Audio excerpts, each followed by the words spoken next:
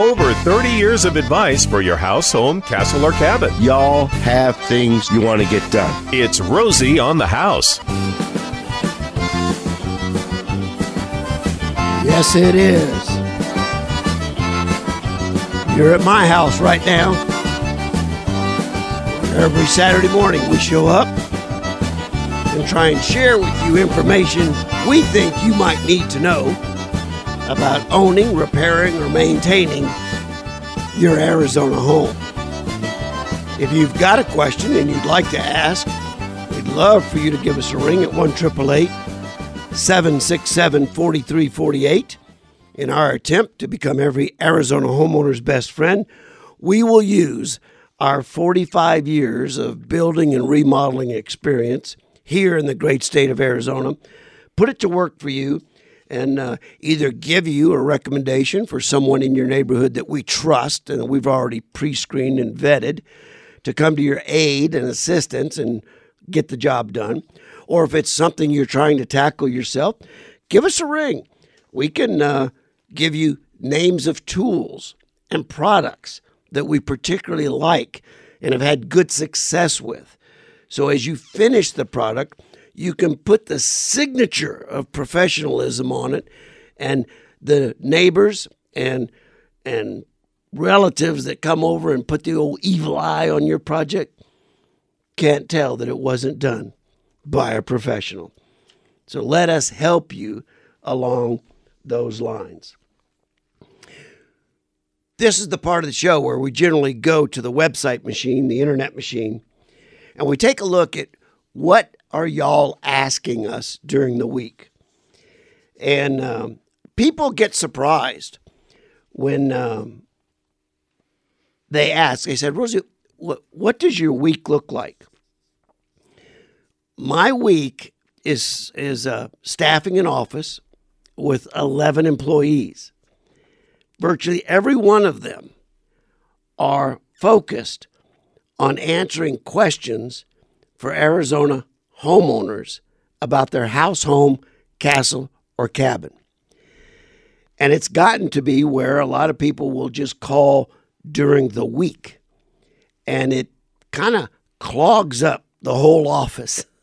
So as a part of trying to be your best friend, we've tried to extend our services as broad and as wide as we can. But if you want to return the favor, call us on the show Saturday while we're here for that specific purpose, and we'll do everything we can to try and answer your question.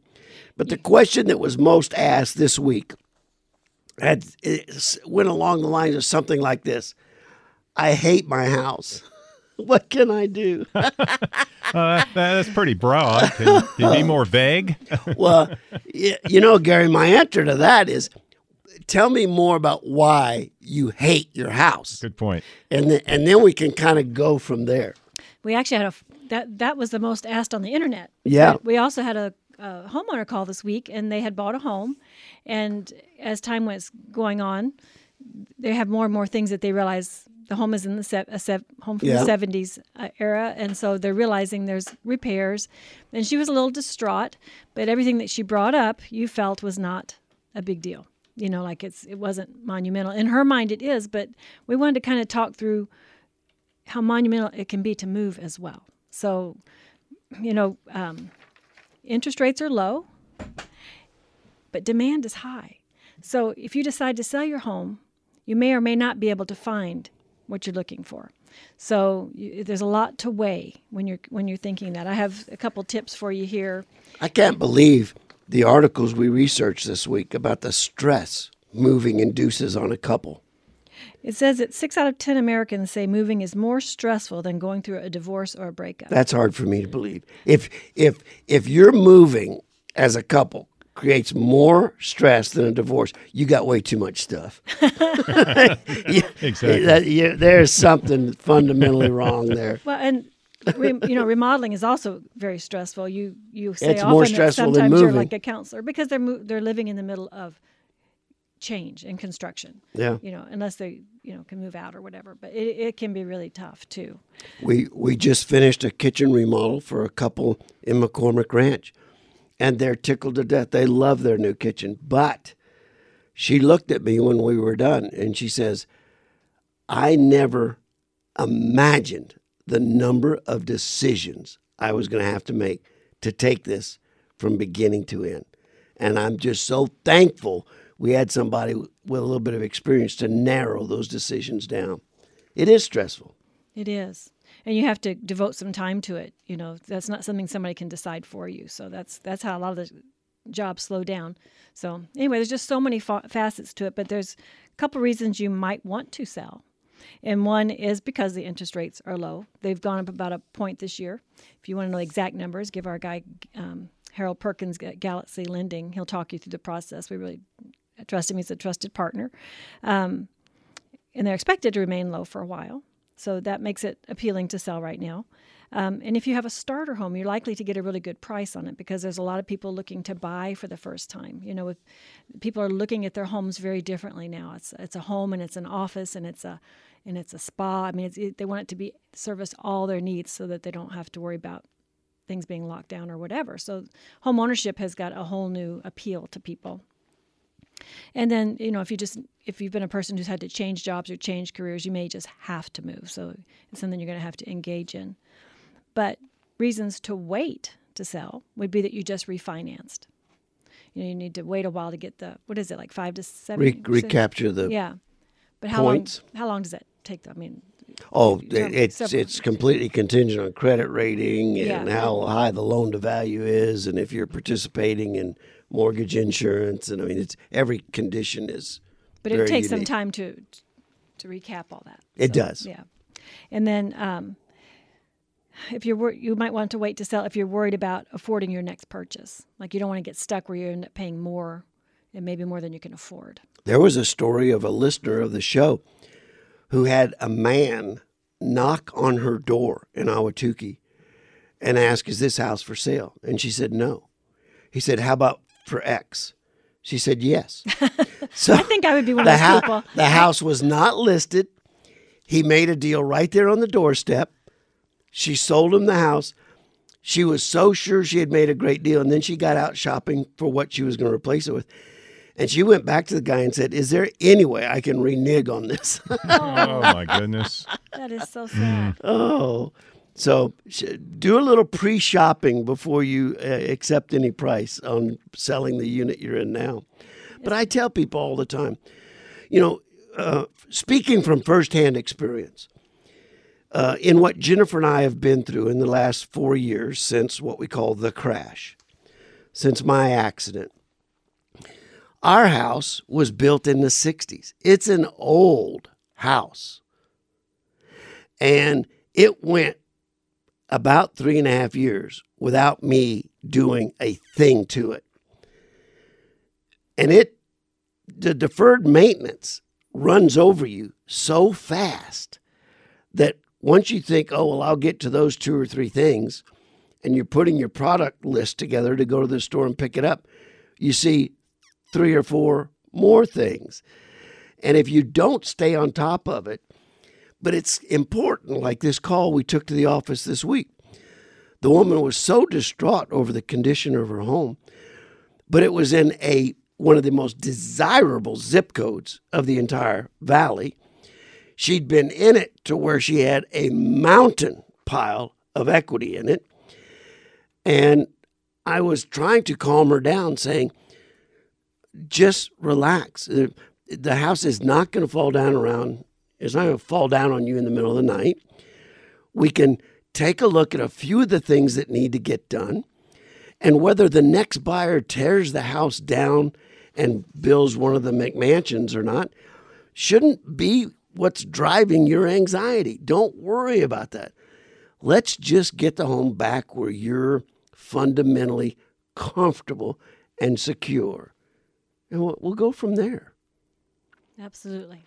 She wants you to kind of help her through that decision. Yeah, and she's alone, and she had a lot of opportunity to be thinking about it all by herself, sipping her morning coffee and seeing things that needed to be cared for. But you just tackle them one at a time. Let's see if we can go to George. He's been holding for quite a while, calling from Mesa. We talk about it being a call-in talk show. We get distracted and telling stories, but you can reach us by dialing 1-888-767-4348. George in Mesa. Yes, about 15 months ago, we put in some luxury vinyl flooring in our house, Okay. about 900 square feet. And we've enjoyed it, but recently this summer, some of the planks in the hallway began to come up.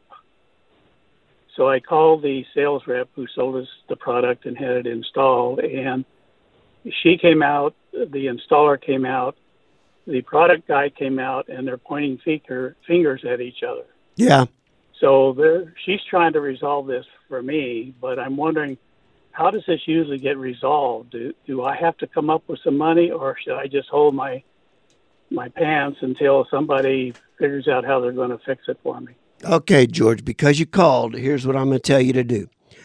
I want you to call my personal luxury vinyl floor expert in the East Valley, Vaughn Payne, at East Valley Floors. His number is 480-926-3444. Let him know the dilemma you're having and have him come out and give you all the ammo you need to talk to these people to get them to quit pointing fingers and focus on a solution. There are many different luxury vinyl products. They are applied to many different types of surfaces. Some are basically a wood core product and don't have the durability that you hoped they would have when you bought it. Some are absolutely pure solid vinyl, which are nearly bulletproof. But George, you give Vaughn a call. Have Vaughn come over, visit with you, and he'll do that at no cost because I'll ask him to. And he'll give you all the information you need to proceed to a fair and honorable solution. We have Eva in Phoenix, who will take right after this short break.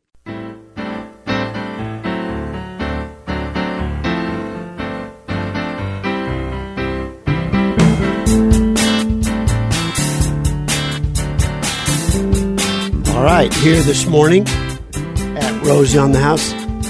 Sweet Jennifer, why don't you pull up this next caller? We'll welcome Eva into the conversation, calling from Phoenix.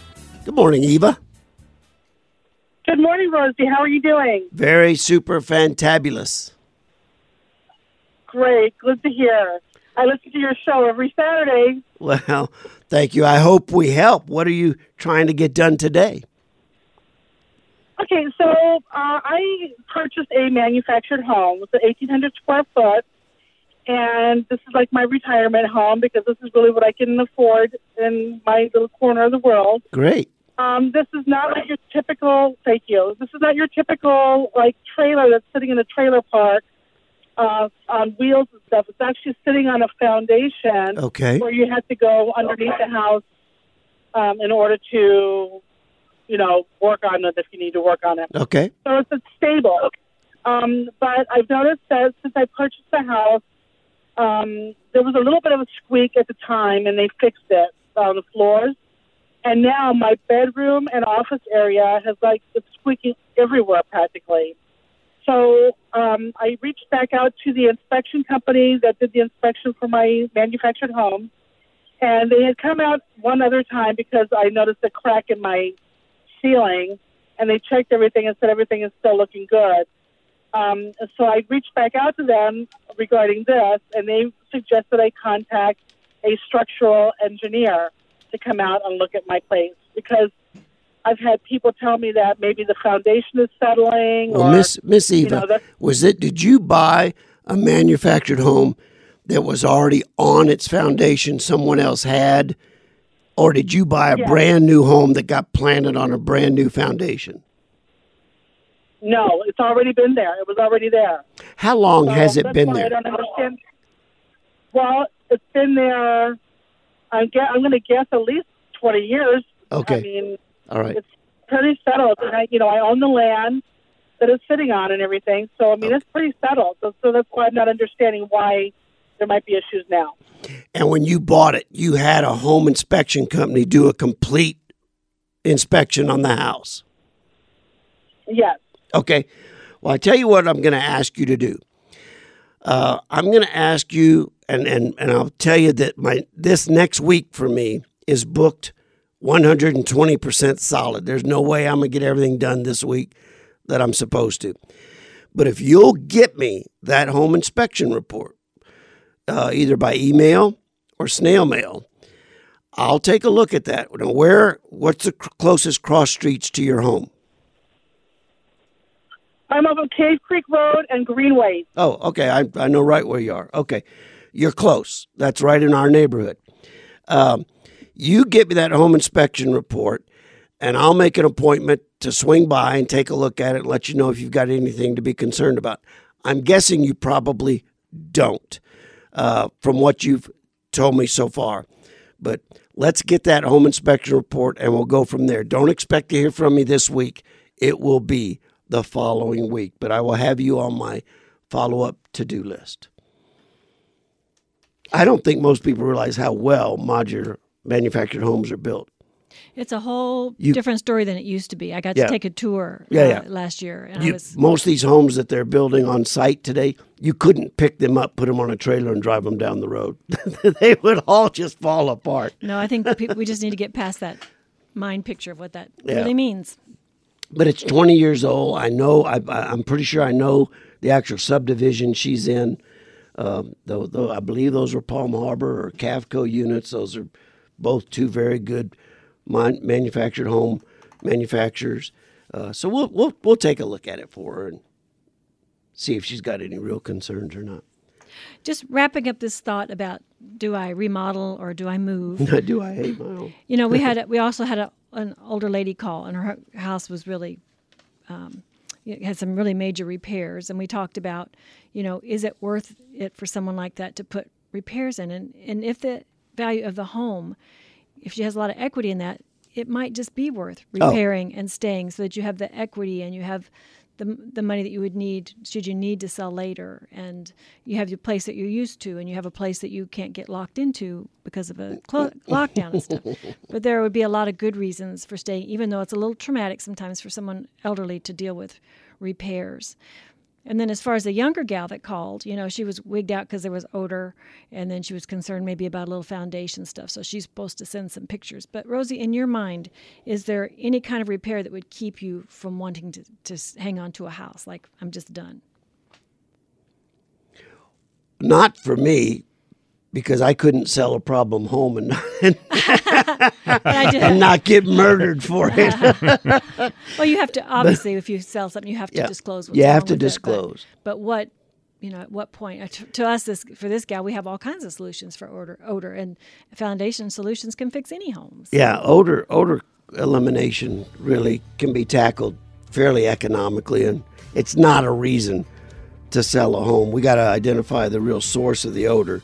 And chances are we can solve that problem for about $1,000 or less, permanently, forever. So the best way you can deal with those issues is on a one-on-one situation. Just consider, where are you going to go? How much is it going to cost there?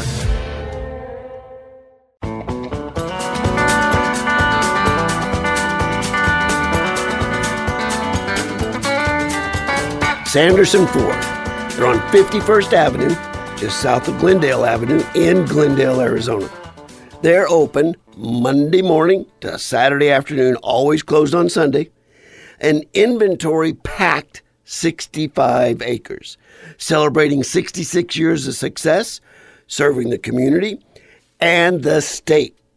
Know this, Arizona truly is Sanderson Ford country, still owned by the same family that opened the dealership on May 1st, 1955, with 250 service bays and collision bays, 22 master certified technicians, an on-site Starliner diner, an accessory shop to add your customized personal touch to any vehicle, the largest parts inventory in the entire state, and a dedicated commercial fleet department, as well as a website that'll let you shop, buy from your very own home, and they'll deliver the car to your driveway.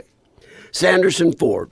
If you're in the vehicle shopping mode, you would absolutely be crazy not to stop by and visit the great folks at Sanderson Ford on 51st Avenue, Monday morning through Saturday evening. They're there waiting for you to treat you like a neighbor.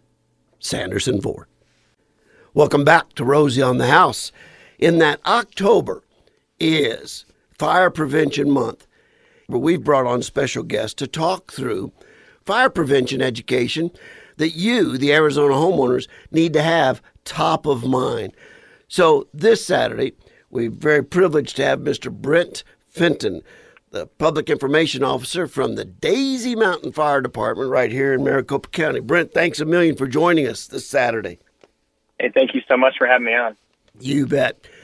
Well, I can kind of testify to the fact of what smoke alarms and CO detectors have done in the way of safety in the area of Scottsdale, and the fact that, they took it so serious they actually had to start installing fire suppression systems into the new homes almost 30 years ago.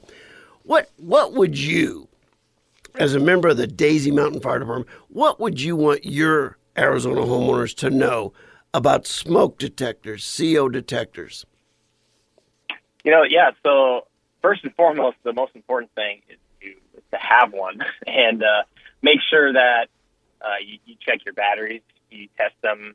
We recommend testing them about every 6 months, and we also recommend replacing those batteries every 6 months. And then along with that, smoke detectors, a lot of people don't know, smoke detectors have a shelf life of about 10 years. And then once they're past that 10-year age, it's recommended by not only us, but the manufacturers that you replace those smoke detectors just to ensure that you've got the most up-to-date technology and a detector that's going to be working to the capability. And how does a smoke detector work? And boy, they've sure increased where they want us to put them in the houses over the last 5 years. Right. Yeah. So there's a number of different types of smoke detectors. There's the ionization ones. Those are more responsive to, I would say, flaming fire, or like fires that are actually creating a flame.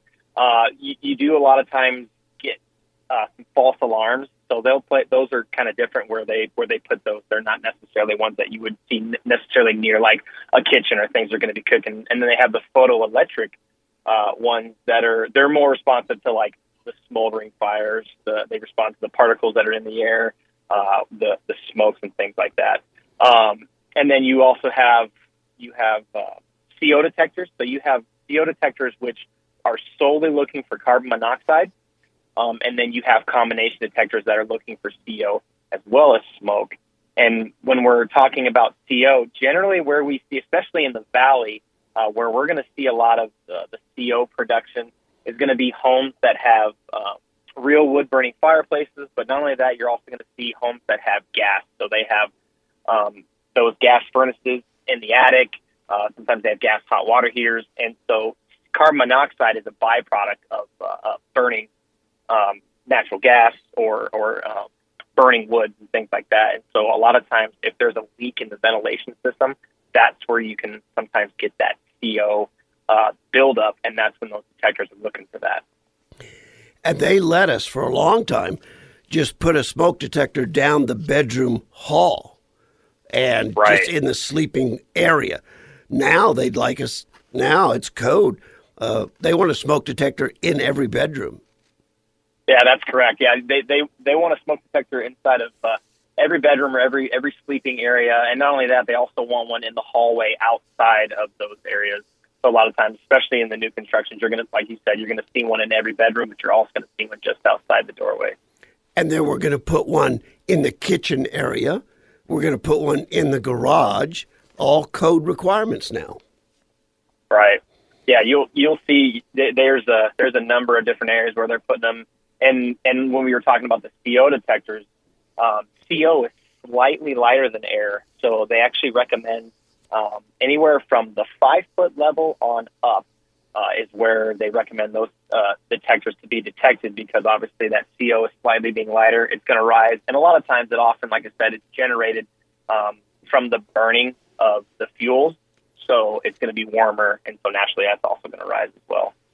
And a lot of the CO detectors do come with a sealed battery case. They're a lithium battery. It age out in 12 years. They say replace them every 10. The alkaline batteries are the ones you want replaced every 6 to 12 months at the most. You can always test your batteries, but I would encourage you to date them or put a little piece of tape on the inside cover and record there the last day you installed a fresh set of batteries. Do y'all have to respond to many false alarms? Yeah, we do. And that's correct. Like you were talking about with the batteries, there's the sealed units and there's the ones that they recommend every 6 to 12 months. We recommend, just finding a date and picking, 2 dates throughout the year. And this is when you change your batteries. But a big thing that causes those false alarms for us is the batteries that are dying, but also smoke detectors, just like anything else, being in the desert, very dusty environment, and that dust gets into our homes, and so the smoke detectors get a dust buildup in them, and sometimes that can trick the smoke detector into thinking it's seeing smoke or smoldering material, and that'll actually activate, and we'll get these. And it always seems like those activations happen, at 2 and 3 in the morning when you're asleep. You wake up and your smoke detectors are going off, and there's no sign of any smoke or fire, and you can't figure out why it's going off. And so we come out there and we respond, and a lot of times it's most times it's the battery, but oftentimes, especially at the transition of seasons, when we're coming out of summer, going into fall, the cooler temperatures are coming. A lot of times when people turn on those heaters, again, there's dust buildup inside of that ductwork, and so it blows that dust throughout the ventilation system, blows it up into the air. The smoke detector sees that, it'll alarm. As well as with the gas furnaces, you have that dust build up, and a lot of times people will turn on their heaters. Same thing happens. But the thing is, with the dust, with the gas furnaces, there's actually a flame that's generated in there, and so it can actually burn some of that dust, not creating a flame, but it'll create that smell. So people will smell what they think is smoke and fire. And then you have that combination of the fire alarms, and they think their house is on fire. So a big thing that we recommend is just, general maintenance, changing those batteries. You can buy the canned air, and you can blow those detectors out and get the dust out of there. And, obviously, and everybody's AC units have filters on there. So changing those filters regularly will also help with that dust buildup. And Brent, in the horrible case that you are dealing with a house fire, why don't you talk the homeowners through that active fire family plan? What would you have a family practice ahead of time? Right. So, in the awful situation you find yourself trapped in a home that is on fire, obviously we want to make sure that people get low, they crawl below the smoke. They're feeling doorways with the back of their hand, not with the palm of their hand. If you're not feeling any kind of fire, then you can open. It's safe to open those doorways, stay below the smoke, and get to an exit an exit that you've identified in your building or in your home. But even before that, a big thing that families can do is just formulate a plan. You live there, so you know the blueprint of your house. You know where there's windows, you know where there's doors, you know where the stairways are, the exits. Formulate those plans, and parents can get together with kids, and they can even, they can make it a fun, creative way by drawing a picture of the house and having the kids say, "Show me where the front door is. Show me where the back door is. If you had to get out of your room, where would you go?" And just explaining to them the ways to get out of the home, to get out of a window, but then also identifying those escape routes, but identifying a place that when everybody gets out, where you're going to meet and where you're going to stay together, so that way you can call 911. Because the first priority, obviously, if you were to wake up and your home is full of smoke, is to get out. Sometimes people think, I got to find my phone and I got to call 911. We would much rather you get yourselves out and then either call a neighbor knock on somebody's door, have them call 911. But the priority for us is to make sure that you get out safely. Don't go back in for belongings, pets, things like that. If you can bring them with you as you're exiting, that's fine. But do not go back into a home that is involved in fire. Now, for decades, we've had a code requirement where every sleeping quarter, every bedroom must have egress that occupant can escape out of the home through a window. The window has to be of a size that a person can actually get out the window. I would encourage you homeowners to make sure the kids know how to operate the lock mechanism on the window. Make sure they can slide the window open. Make sure they know what kind of force it's going to take to bust that screen out of the way. And take a look at your landscaping right outside the window. Might not be the best place for a prickly pear cactus. Make sure the kids know how to get in and out that window. Mr. Brent Fenton, Public Information Officer. Sorry, if I could interject one more thing that's really important. Absolutely. We strongly recommend closing the door. They call it the Close Before You Doze campaign. We strongly recommend that because all the doors are rated for a certain amount of time for fire breakthrough, and you would be really shocked to see some of the photos that we have from homes that have fires that break out in the middle of the night, and you'll see the catastrophic damage that's done to the home, but then you'll see the bedrooms that had the doors closed, and they will have very, very minimal smoke damage. So we always recommend occupants of homes, especially with children, close those doors before you go to sleep because that buys you a lot of time, and especially if you're unable to escape, that buys a lot of time for us to get there, to get in and rescue you. Those are the kind of tips we were looking for from the experienced firefighting Daisy Mountain Fire Department. Mr. Brent Fenton, thanks a million for joining us. We really appreciate you carving time out to help us educate the Arizona homeowners on staying safe. October, Fire Prevention Month.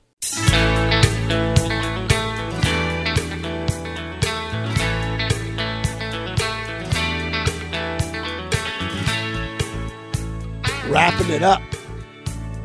And I don't want to wrap up today without making sure all of you in Santa Cruz County, Pima County, and Pinal County aren't absolutely perfectly aware that next weekend is the Saba Home and Garden Show. Friday, Saturday, and Sunday. They've had a little time here where they were trying it virtual due to the COVID protocols. It's back live. It's in the Tucson Convention Center.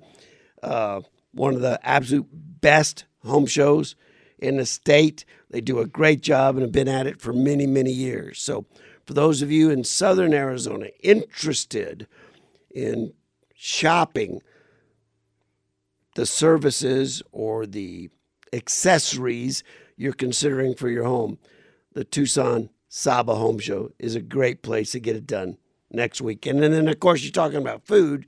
You always got the food court out back. Can't go wrong with the food court at Saba, that's for sure. Let's hope the tri-tip's back. That's all we think about. That's right. Well, I got news that it's not. So they also have come up with some great other food trucks. So check them out. Well, what are your takeaways for today? Gosh, there was a lot. Darling? Greg Peterson's Urban Farm, fruittrees.org. If you are interested in learning more about planting and caring for citrus trees, or just listen back to that 8 o'clock hour, you can find it on our website. There was so much information about how to plant, how to nurture, how to care for, how to kill. and he brought in a whole new layer of information Yes, he did. on thriving. Mm-hmm. What do you have to do to get your citrus to be thriving? And those were points I had never heard before. Really great information. So that was my takeaway. Just I want to plant something. Okay. Well, I'll tell you one takeaway for me is don't retire to Florida. There's spiny, what do they call it? Spiny-tailed iguanas in your toilet. I just can't imagine going in there in the early morning. Cajun boy, man. You've woken up to alligators, throwing the lid open and seeing that thing in there. Yeah, she's got a point, too. Because Rosie and I grew up in Cajun country, and nothing bothers him. Are you kidding? Yeah. But, I've heard stories of water moccasins in the toilet and all that. Oh, man. All that other stuff. But I think after hearing that, I'm going to have to turn the light on when I get up. When you're visiting your sister in Florida. Exactly. Yeah, right. Yeah, exactly. Right. I got to take away. Actually, we just had Brent on from Daisy Mountain Fire Department. I live alone in my house, and I keep the doors open. But he had mentioned when you go to bed at night, for fire prevention, close the door. That way, if a fire happens in the house and your door is closed to the bedroom, you have a lot of time to escape, provided you have a proper escape plan. Never thought about that. It buys you, that was it buys new you for me. time. Great tip. Thank him for joining us this morning. That was super information. Also, the CO2 placement, because we talked about that this week as well. Where to put them, and also a CO2 and a smoke detector, I believe, in each bedroom. Right. Mm-hmm. Right. Yeah. And they actually make combo units as well. But the new code requirement says we need that smoke detector in every single bedroom. And if you're going to invest in it, and maybe your house isn't wired for it, the best is that the alarms would be connected by hard wire. And if one goes off, they all go off. Well, that can be kind of a big job in a remodel. They do make radio frequency connected units that if one goes off, they all go off. Now, I will tell you, we've had mixed results from those, and you have to kind of fine-tune them, and it takes a little extra diligence to get those dialed in right. But they are available. So they're not oversensitive? Is that what you're saying? Like they're not all going off all the time? Right. And then it's bad enough if you're in a 3 or 4 bedroom home that one of them goes off for some unknown reason. Well, then they all go off, throughout the whole house. So there's no chance of anyone sleeping through that. So the interconnected radio frequency is available. The CO detectors need to be about 5 foot above finished floor or higher. Carbon monoxide is lighter than air, so it will raise up. So you want to capture it as it goes up. There's strategic places you shouldn't place your smoke detectors, in and around hot showers, steamy situations, kitchens. So take a look at take a listen to our podcast. Take a look at our newsletter. This might be a great time. You were talking about holiday gift shopping. Giving your family the security of a good CO, carbon monoxide detector, and smoke detector alarm system would be a very honorable holiday gift that you could give the family. So consider that. And then my biggest takeaway was a repeat in our studying of plumbing of a lesson I learned about 5 years ago from my friend Scott. DIY Plumbing Repair by Scott. You never go down the plumbing aisle with a handbasket to fill. You go down the plumbing aisle with the big cart, and you just throw everything you might think you need into the cart, go home, spread it out, do your plumbing repair, and then make one return trip for all of the things you didn't end up using. So just the reminder of that lesson was valuable to me. It was one I had forgotten. Stumbled across it in our research for a day in the life of a plumber, and how great a service and career and lifestyle that can be. It's our third in a series where we've talked about air conditioning technicians and installation experts, as well as electricians. The trades are a great place to pursue a career, a great quality of life, and it's only going to get better because the demand for trained technicians is skyrocketing. Y'all have a blessed week.